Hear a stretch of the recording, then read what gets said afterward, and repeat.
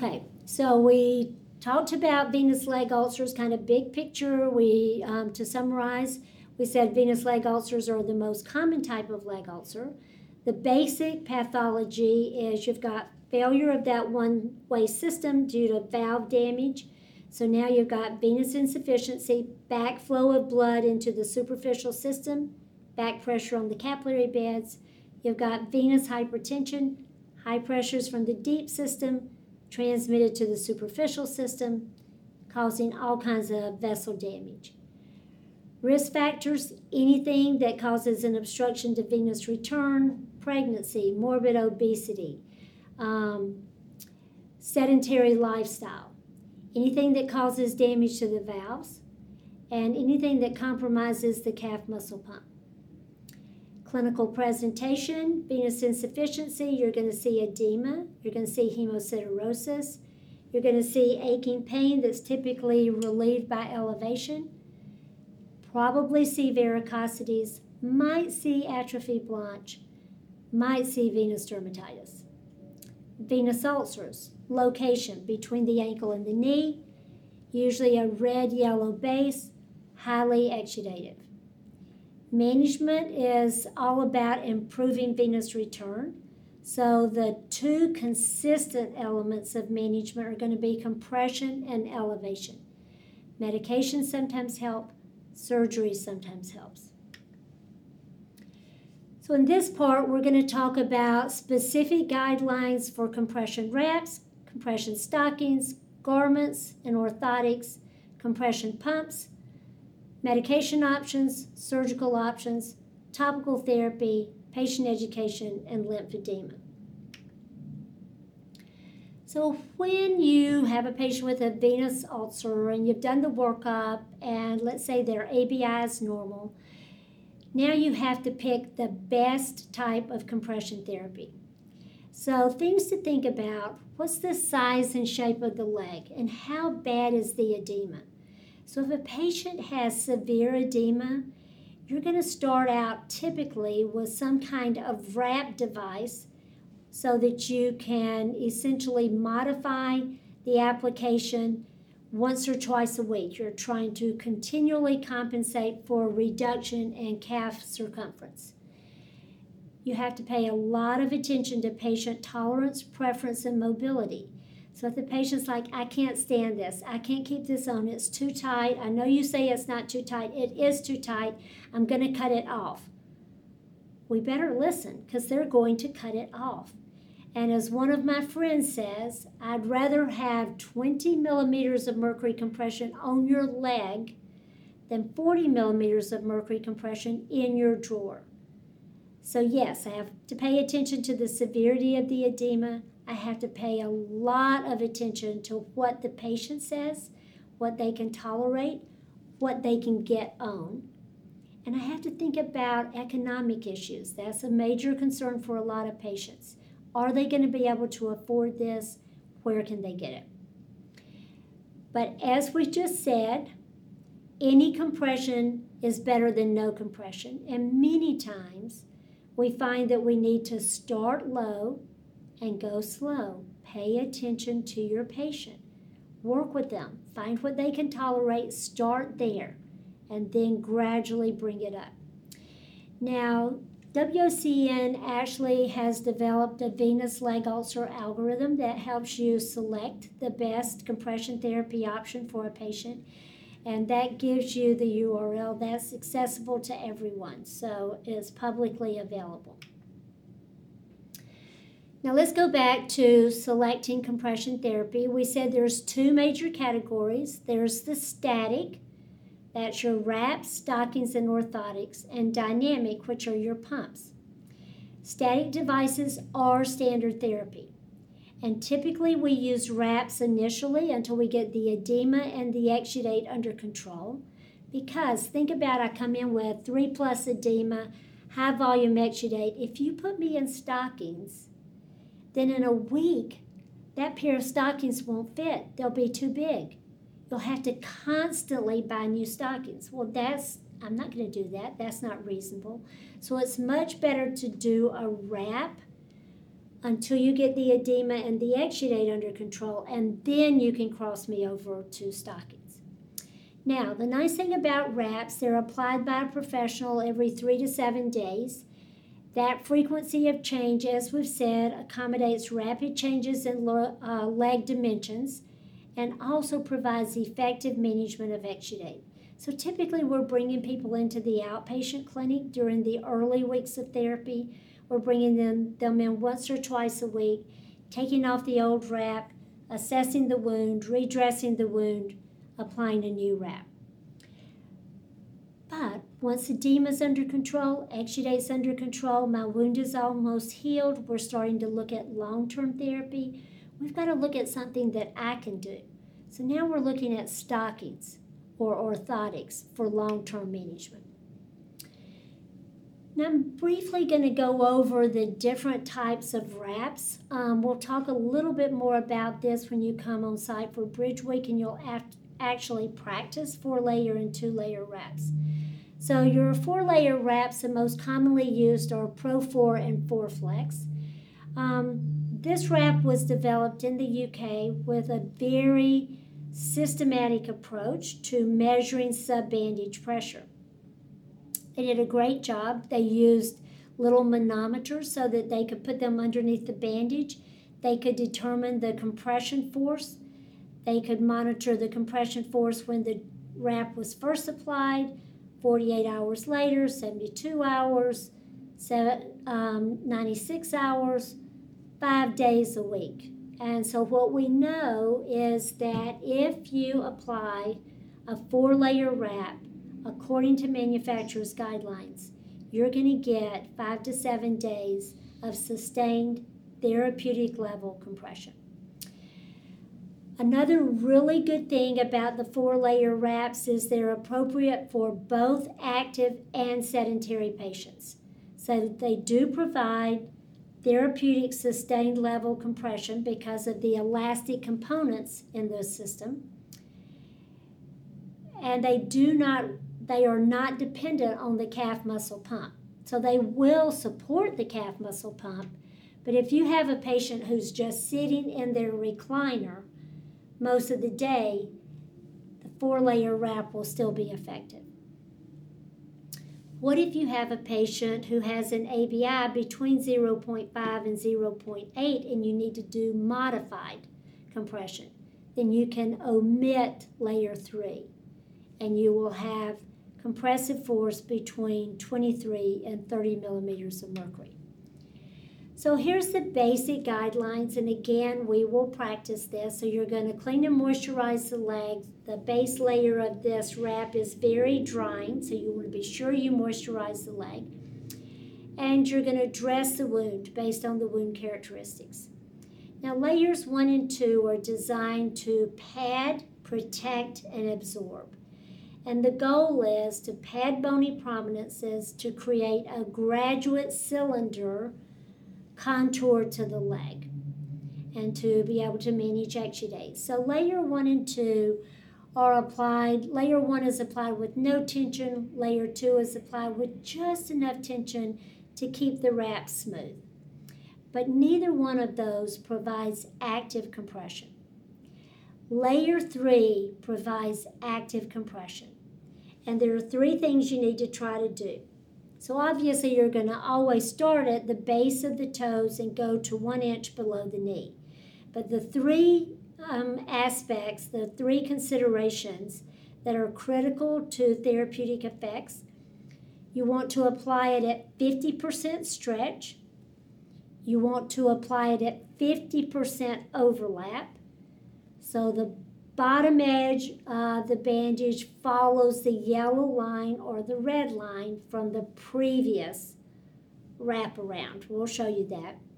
And you figure 8 from the ankle to the knee. It's a lot, but we'll show you how to put it all together. We'll show you how to test to be sure you have the right amount of compression. So layer 3, a critical layer. It's your first active therapy layer. And then layer 4 is your second active therapy layer. It's your Coban layer. You apply it at 50% stretch, 50% overlap, and you spiral. We'll practice.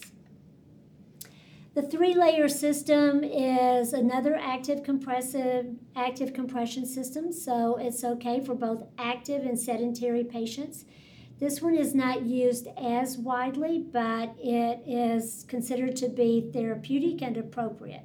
So if you're using the Dynaflex or another 3-layer system, again, you just want to make sure you're following manufacturer's guidelines. So again, clean and moisturize the leg, dress the wound. Layer 1, padding and protection. So you just spiral wrap your goal, create a graduate cylinder contour to the leg. Layer 2 is active stretch, and there's little visual indicators to tell you when you get to the right amount of stretch. And then layer 3 is the self-adhesive Coban type wrap, and it's applied at 50% stretch and 50% overlap. And then the newest is the 2-layer wrap. There's one from 3M, there's one from Medline. Now, when they developed the 2-layer wrap, they were not trying to improve on therapeutic outcomes because we already had very good data that if the 4-layer or the 3-layer wraps were applied according to manufacturer's guidelines, more than 90% of wounds would heal. So when they came out with the 2-layer wrap, they were trying to maintain the established level of therapeutic effectiveness, but they wanted to improve patient comfort because patients complain about 3-layer and 4 layers. They're like, they're heavy, they're hot, I can't wear my shoes. And they wanted to improve nurse confidence because nurses are like, how do I know I got it right? Did I get the right amount of stretch? So they came up with a 2-layer wrap, and here are the guidelines for that. So you're going to, again, clean and moisturize the leg, dress the wound. Layer 1 is for padding and protection. You always start at the base of the 5th toe, headed toward the great toe. You come around the foot only once and go to the base of the knee and spiral, base of the leg and spiral up the leg. You leave the heel out. This is one of the things that makes it low profile. So start at the base of the 5th toe, head toward the great toe, come around, go to the base of the leg, spiral up the leg. Then layer 2 is your active therapy layer. It is applied at full stretch. You figure 8 around the heel and ankle and then spiral up the leg. So bottom line, because there will be new products coming out all the time. If you get a new product, you want to have the rep come and give an in-service, and you want to follow manufacturer's guidelines so that you get optimal effects. Now, what about Una's boot? Una's boot was the gold standard for compression therapy for a long time. It is no longer the gold standard. So I'm going to explain how it works and why it's no longer the gold standard. So if you look at the slide on top, you see them applying the base layer of the Una's boot. And the base layer is just plain gauze impregnated with gelatin and zinc oxide. No stretch, no compression. So you wrap that from the base of the toes to an inch below the knee.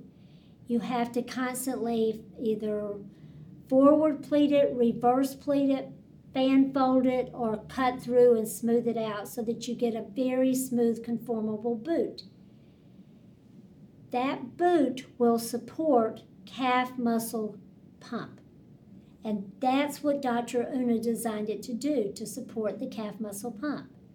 So when you walk, if you engage the calf muscle, that stiff wrap will push against the calf muscle, push it in toward the deep veins and help milk the deep veins, help propel blood back to the heart. But there's no active compression, so when I'm just sitting here, I'm getting nothing from layer 1 except treatment of any dermatitis. The outer layer is Coban, so you know when you apply Coban, if you apply it correctly, you do get active compression. And at the time you apply it, you have therapeutic level compression, but here's the problem. Once you lock Coban down, it can't tighten up. It loses all elasticity. So once there's any reduction in the circumference of the calf, you drop out of therapeutic range into subtherapeutic range. So let's say you put it on, and at the time you applied it, my calf was 36 centimeters in circumference. But a few hours later, you've pushed some of the interstitial fluid out of the tissue back into the bloodstream, and now my calf is 34 centimeters in diameter, and my wrap is no longer therapeutic. So Unna's boot is considered appropriate only for patients who are actively ambulating. It can be beneficial for venous dermatitis. But if you have a sedentary patient, it is not going to manage the venous hypertension or venous insufficiency. It is not going to promote healing of the wound. There are also reusable stretch bandages. These are also called short stretch bandages. They have very limited elasticity. They usually have little indicators that let you know when you've stretched them to desired therapeutic level of stretch. So you'll have little rectangles that turn into squares.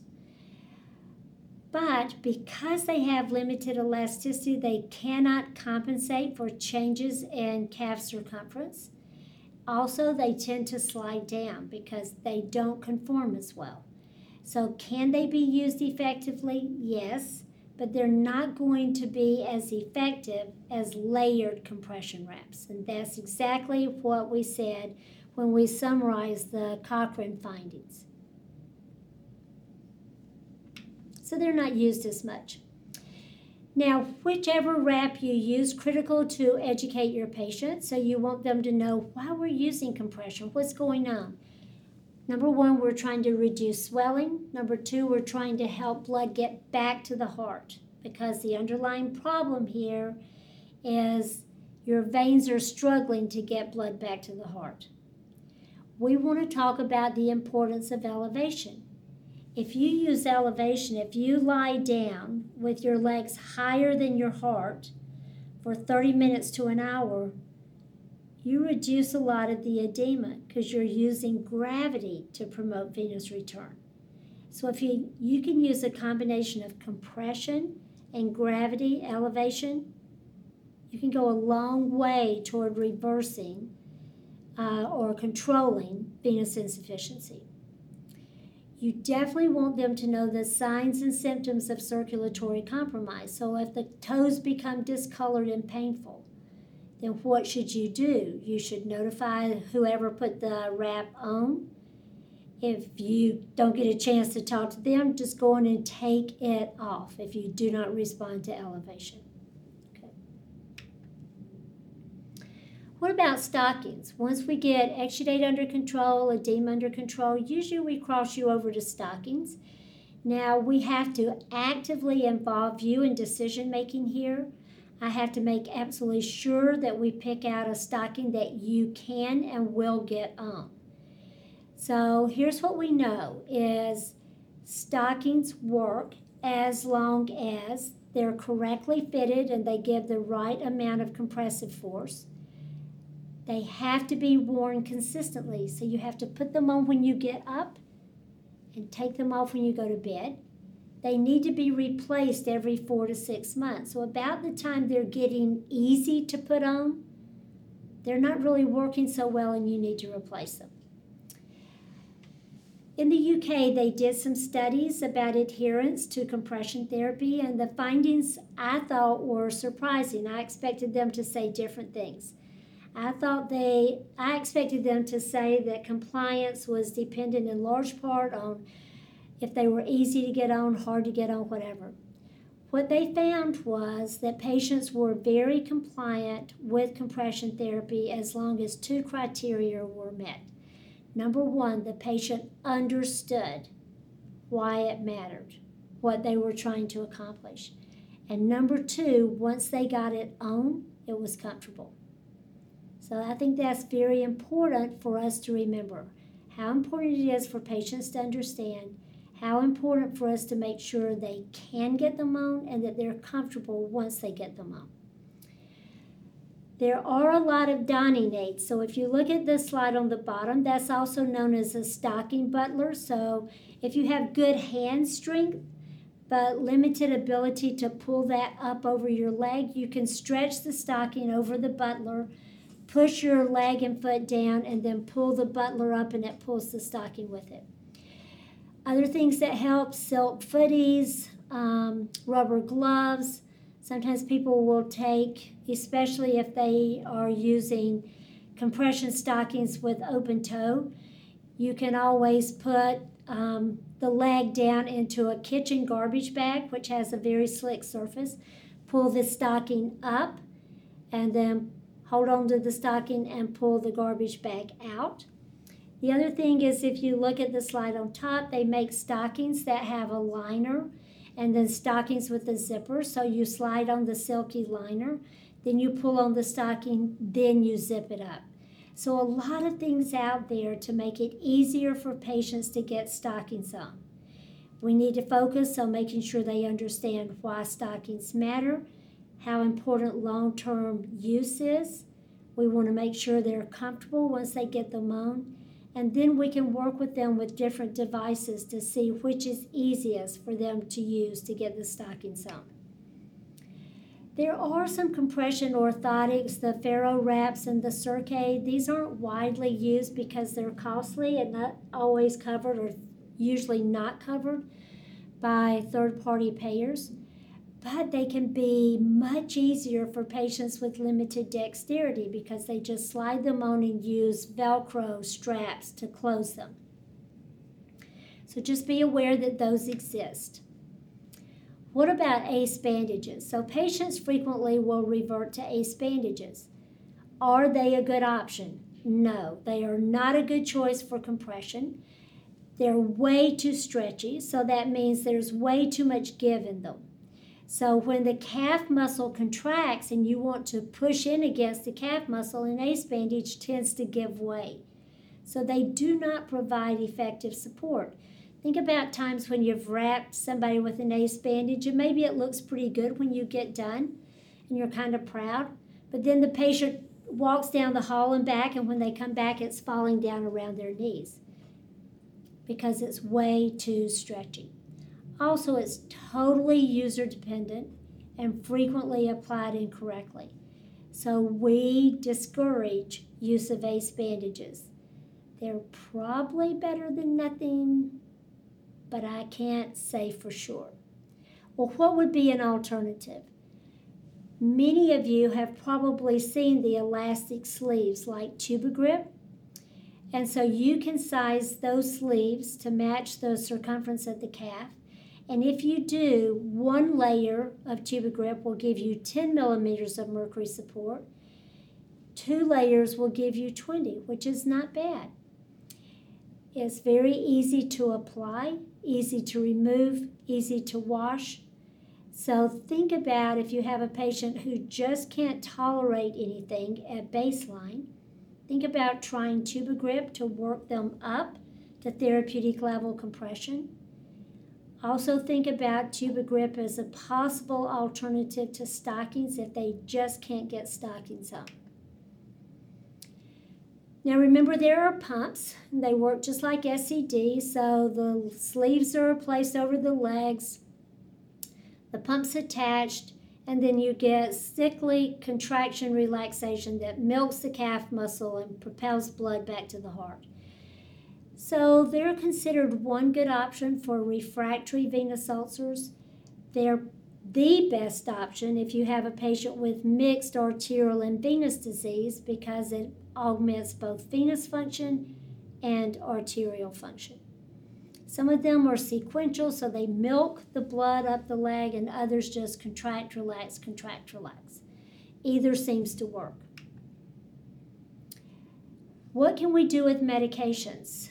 A little bit right now, not a lot. The primary option in the United States is pentoxifylline, also known as Trental. So it is sometimes used for management of refractory venous ulcers. It's typically not first-line therapy. What does it do? Well, it improves venous tone, which improves venous blood flow. It also keeps white blood cells from lining up along the vessel wall. Once they line up along the vessel wall, they start to migrate out into the tissues. So it kind of keeps those red blood cells and white blood cells moving along and has some positive impact on venous blood flow. It's not standalone therapy. It would be used in conjunction with compression, primarily for wounds that fail to respond to compression alone. There is an herbal agent known as HCSE, horse chestnut seed extract. So it's obviously an extract of horse chestnut seeds. And interestingly, it actually causes venoconstriction, so it narrows the diameter of the veins and reduces the permeability. So it improves venous return, reduces the volume of fluid and red blood cells and white blood cells and proteins that migrate out of the venous system into the surrounding tissues. So it helps to reduce pain. It makes the patient less prone to that venous dermatitis, so they have less itching. It reduces edema. A lot of good things. So it's an herbal agent. It may or may not be recommended to patients, but you want to be aware of it. In Europe, they have a product known as DAFLA, and it's micronized purified flavonoid fraction. I have to look at it every time. It has been shown to improve ulcer healing compared to standard therapy, but it's not currently available in the U.S., so don't focus on it. Know about Trental, know about horse chestnut seed extract. What about surgical intervention? So I was talking to one of my friends yesterday who has refractory venous disease. He'll get his wound healed, then he'll come back. So he's like, my vascular doctor is talking to me about surgery. What do you think? So what do we know about surgical intervention? Well, we know that surgical, either open surgery or endoscopic obliteration of the incompetent veins, either incompetent perforators or incompetent saphenous veins, can promote healing and can help to prevent recurrence. So yes, especially for a patient with refractory disease, it makes really good sense. The trend now is to use minimally invasive approaches, so to do endovenous approaches rather than open surgery. So either the endovenous laser ablation of the saphenous or the subfascial endoscopic perforator surgery. Here's the disappointing thing to patients. So they think, oh, I'll get this surgery. I won't have to wear those stockings. I won't have to worry about elevation. Does not replace those elements. So even if they've had the surgery, they still need to use support stockings to help prevent recurrence. Now, topical therapy, everything's going to go back to everything we talked about previously under principles of topical therapy. What are we trying to do? Manage exudate, which is heavy when we have venous wounds, reduce bacterial loads, and protect the peri-wound skin because, as you can see here, maceration is very common with venous ulcers. So you always protect the peri-wound skin either with the liquid skin barrier or with a moisture barrier product. You're going to select dressings that are absorptive. So you might think about alginates, you might think about foams. In general, porous foams are better than adhesive bordered foams because you want any excess exudate to pass through for absorption by secondary dressings. So alginates, foams are typically the agents of choice. If you have evidence of critical colonization or biofilm formation, you want an absorptive dressing that also has antimicrobial properties. And don't forget about dermatitis management. Dermatitis is miserable for the patient. So I remember when I was first getting into this and I had a patient, he came in, He had classic dermatitis, but he also had an open ulcer and like 2+ edema. So he was telling me, you got to do something about the itching. It's driving me crazy. So I put on what I thought would be a soothing topical agent, and then I put him in a compression wrap. Well, textbook-wise, maybe that was a good idea, but I did not hear what he was telling me. He was telling me that this itching was the number one thing for him.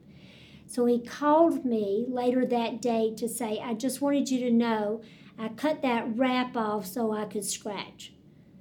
That tells you how important it is to manage venous dermatitis. So typically it's going to require topical steroids applied at each dressing change, but no more than twice daily for about 4 to 8 weeks. It takes a while to get venous dermatitis under control. So you're using low-dose steroid creams typically. Now, the other thing you should know is that for some reason, probably because venous dermatitis kind of reflects an arousal of the whole immune system. So what have you got? Activated white blood cells triggering an inflammatory response. Once you've activated a lot of white blood cells, you get skin that is very sensitive and that is likely to react to other agents. And what we know is that venous ulcers are associated with a high incidence of allergic reactions to topical products. And so we need to simplify our care protocols and minimize use of products that are known to potentially cause allergic reactions. So one of the best moisture barriers is just plain Vaseline, just plain petrolatum. So you might use steroids to get the dermatitis under control and then cross over to petrolatum as a moisture barrier to keep the drainage off the skin and to prevent recurrence of the dermatitis. Patient education, I can't overemphasize how important this is. If we're going to be effective in managing any chronic wound, we have to partner with the patient. They have to understand what's going on and what has to be accomplished to promote healing. So they have to know that the problem is blood's getting out to the tissues but not back to the heart. They have to know that everything we do from a therapy perspective is about pushing blood back to the heart and helping the wound to heal. They have to know that even after the ulcer heals, they still have the underlying problem with getting blood back to the heart. So they're still going to need to wear stockings, do their leg exercises, those kinds of things. They need to know it's important to avoid tobacco because it negatively impacts on healing, negatively impacts on blood flow to the wound bed. They need to know the benefits of weight management and proper nutrition. Weight management to reduce the resistance to venous return, proper nutrition to promote healing. They need to know their legs are more vulnerable, so they have to be careful. Avoid trauma. Obviously, a lot of education comes down to the importance of leg elevation at night and ideally once or twice during the day. That routine walking exercise, calf muscle pump exercise is very beneficial.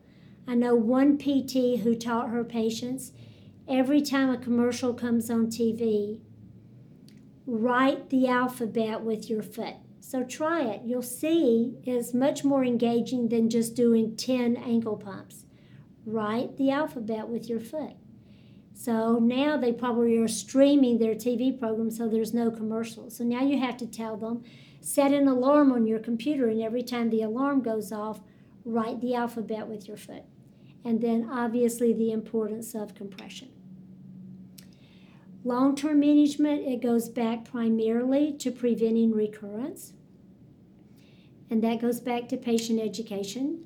A lot of practitioners will bring patients in every 3 months to reinforce to them the importance of their support stockings, to see how they're doing, to answer any questions, to find out if they're having any problems with application, donning their support stockings, any of those things. It reminds the patient, you're not through with this. It's ongoing. How can we help?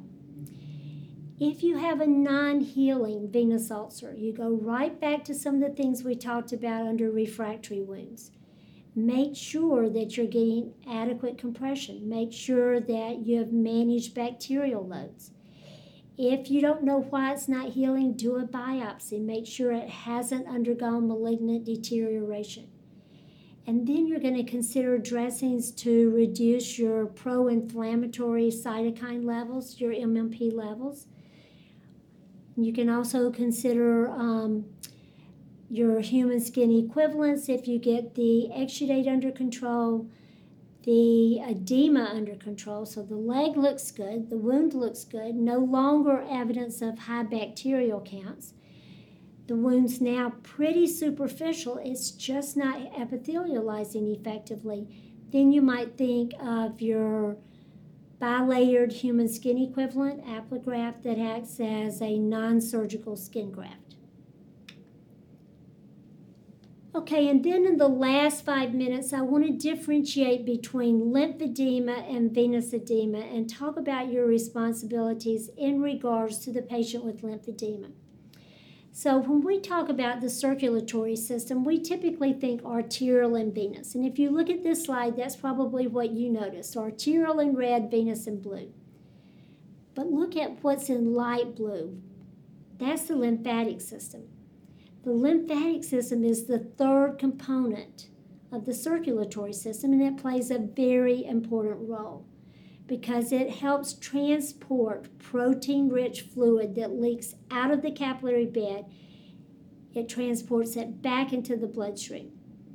Proteins are fat molecules, and they usually cannot get through the capillary wall. So it's very hard for them to get back into the bloodstream. And if they're sitting out in the tissues, they attract a lot of fluid and they trigger inflammatory reactions. But the lymphatic system has open-ended channels that make it easy for the proteins to get into the lymphatic channels. And then as you can see there, eventually the lymphatic channels dump back into the venous system. So proteins and fluid leak out into the tissues, and there's the lymphatic system to pick them up and take them back. So as long as your lymphatic system is working even at 50% capacity, you're usually in good shape because you have a lot of redundancy in the lymphatic system. But once the amount of fluid leaking out is greater than that the lymphatics can pick up in return, you begin to develop lymphedema. Sometimes it's a congenital issue, so there's not enough lymphatic channels at birth. That's going to affect typically much younger patients. Many times it's radical surgery, so you think about reading surgical reports for patients with advanced malignancies, and they frequently do lymph node dissections. Well, that's going to remove huge components of the lymphatic system. As you see on this slide, lymphatic channels pick up proteins and other materials from the soft tissues. That fluid runs through the lymph nodes. The lymph nodes destroy any malignant cells, we hope, eradicate bacteria, fungal organisms, viral organisms, and then take the fluid back to the venous system. So if we strip out a lot of lymph nodes, what do? We're taking out pieces of the lymphatic system. Now you have highways that are no longer connected and no longer functional. Chronic venous disease, because long-standing venous disease causes scar tissue to form out in the tissue. That scar tissue wraps around the lymphatics and essentially shuts them down. And then you get a secondary lymphedema. Worldwide, the most common reason for lymphedema is filariasis, which is a parasite infection that shuts down the lymphatic system. Now here's the pathology. There are multiple stages of lymphedema, 3 major stages. The first one is the reversible stage. At this point you have accumulation of fluid. It responds at least partly to elevation and compression. So things may not go back to normal, but they're a lot better than before you wrap the leg in the compression wrap or you taught the patient to do elevation. what are the indicators that this patient with swelling has lymphedema and not venous edema? First of all, and it doesn't say it on this, well, it does say it on the slide. Lymphedema is toes to groin, so you have definite foot and toe involvement. Usually the toes become kind of rectangular, and the tissue on the toes is very stiff. You can't pinch the tissue up. So stage 1, you have pitting edema. It extends typically toes to groin. At this point, there's no significant fibrosis in the soft tissues. So the big difference is the anatomical area involved. Venous edema is ankles to knees. Lymphedema is toes to groin. Stage 2 lymphedema. At this point, it's spontaneously irreversible. Now you move from pitting edema to non-pitting edema. You get a positive Stimmer sign. Now, that means that if you try to pinch the skin at the base of the second toe on the dorsal surface, so you try to pinch the skin, you can no longer do that. There's too much fluid, too many proteins, too many changes in the soft tissues. So it's too thick, too congested to pinch. That's a positive Stimmer sign. But you see when you look at this slide, you see all those little overgrowths that make the tissue have almost a cobblestone appearance? Those are known as papillomas. That condition's papillomatosis. And it occurs because of progressive breakdown of the elastic components of the skin and soft tissues. So that's what you see clinically. You start to see a lot of skin and soft tissue changes. You have the positive Stimmer sign, and the edema is now non-pitting. At this point, elevation's ineffective. Compression might help a little, but not long-term. Stage 3, you probably know as lymphostatic elephantiasis. So usually we've seen this. We've seen slides of this condition in patients who have that parasite infection.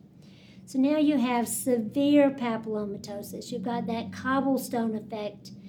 You may very well have open wounds. You have very severe non-pitting edema, and the leg or the extremity just looks totally abnormal.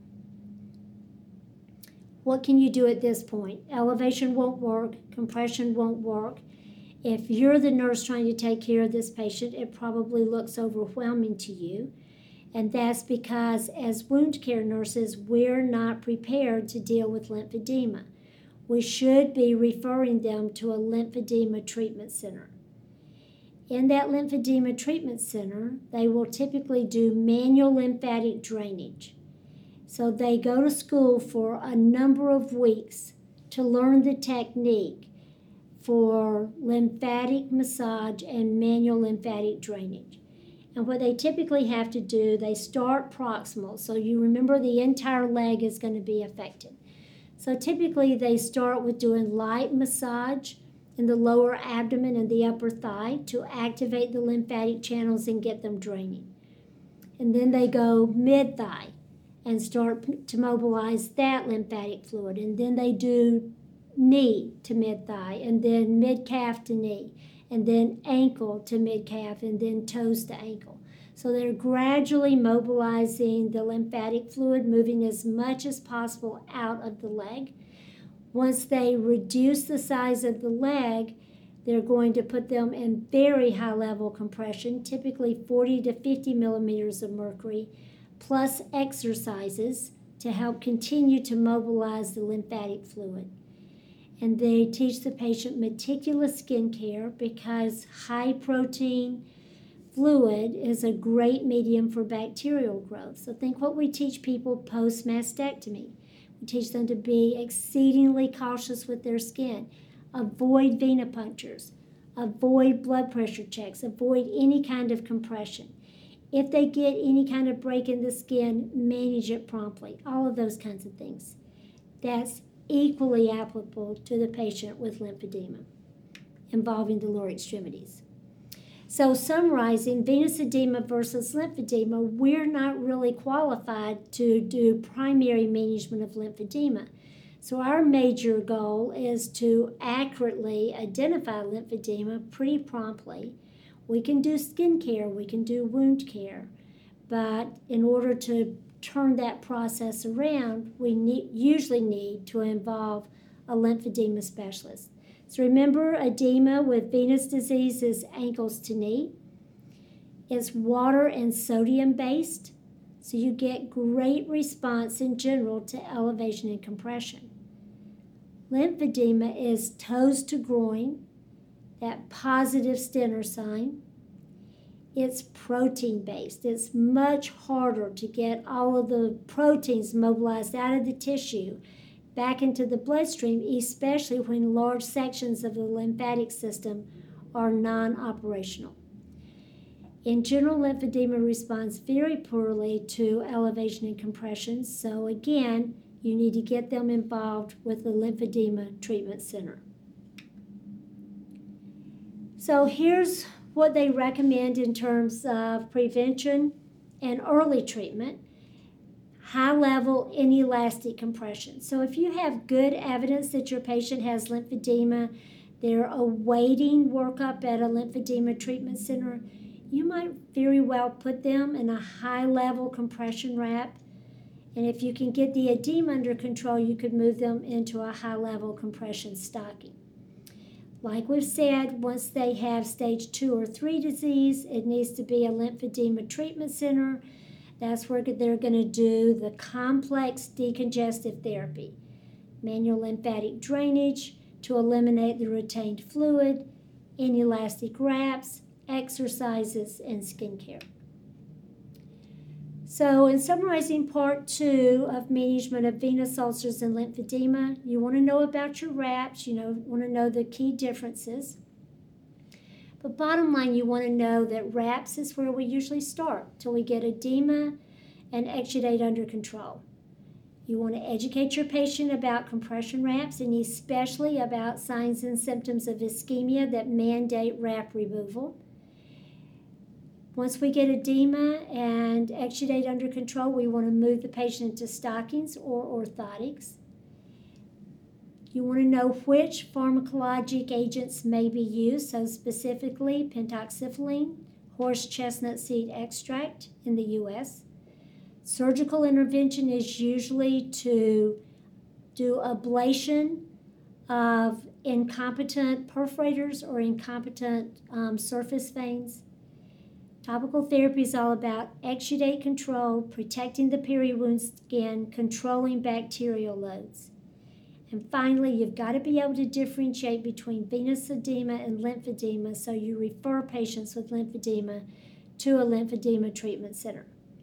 And that is it for venous disease and lymphedema. Thank you.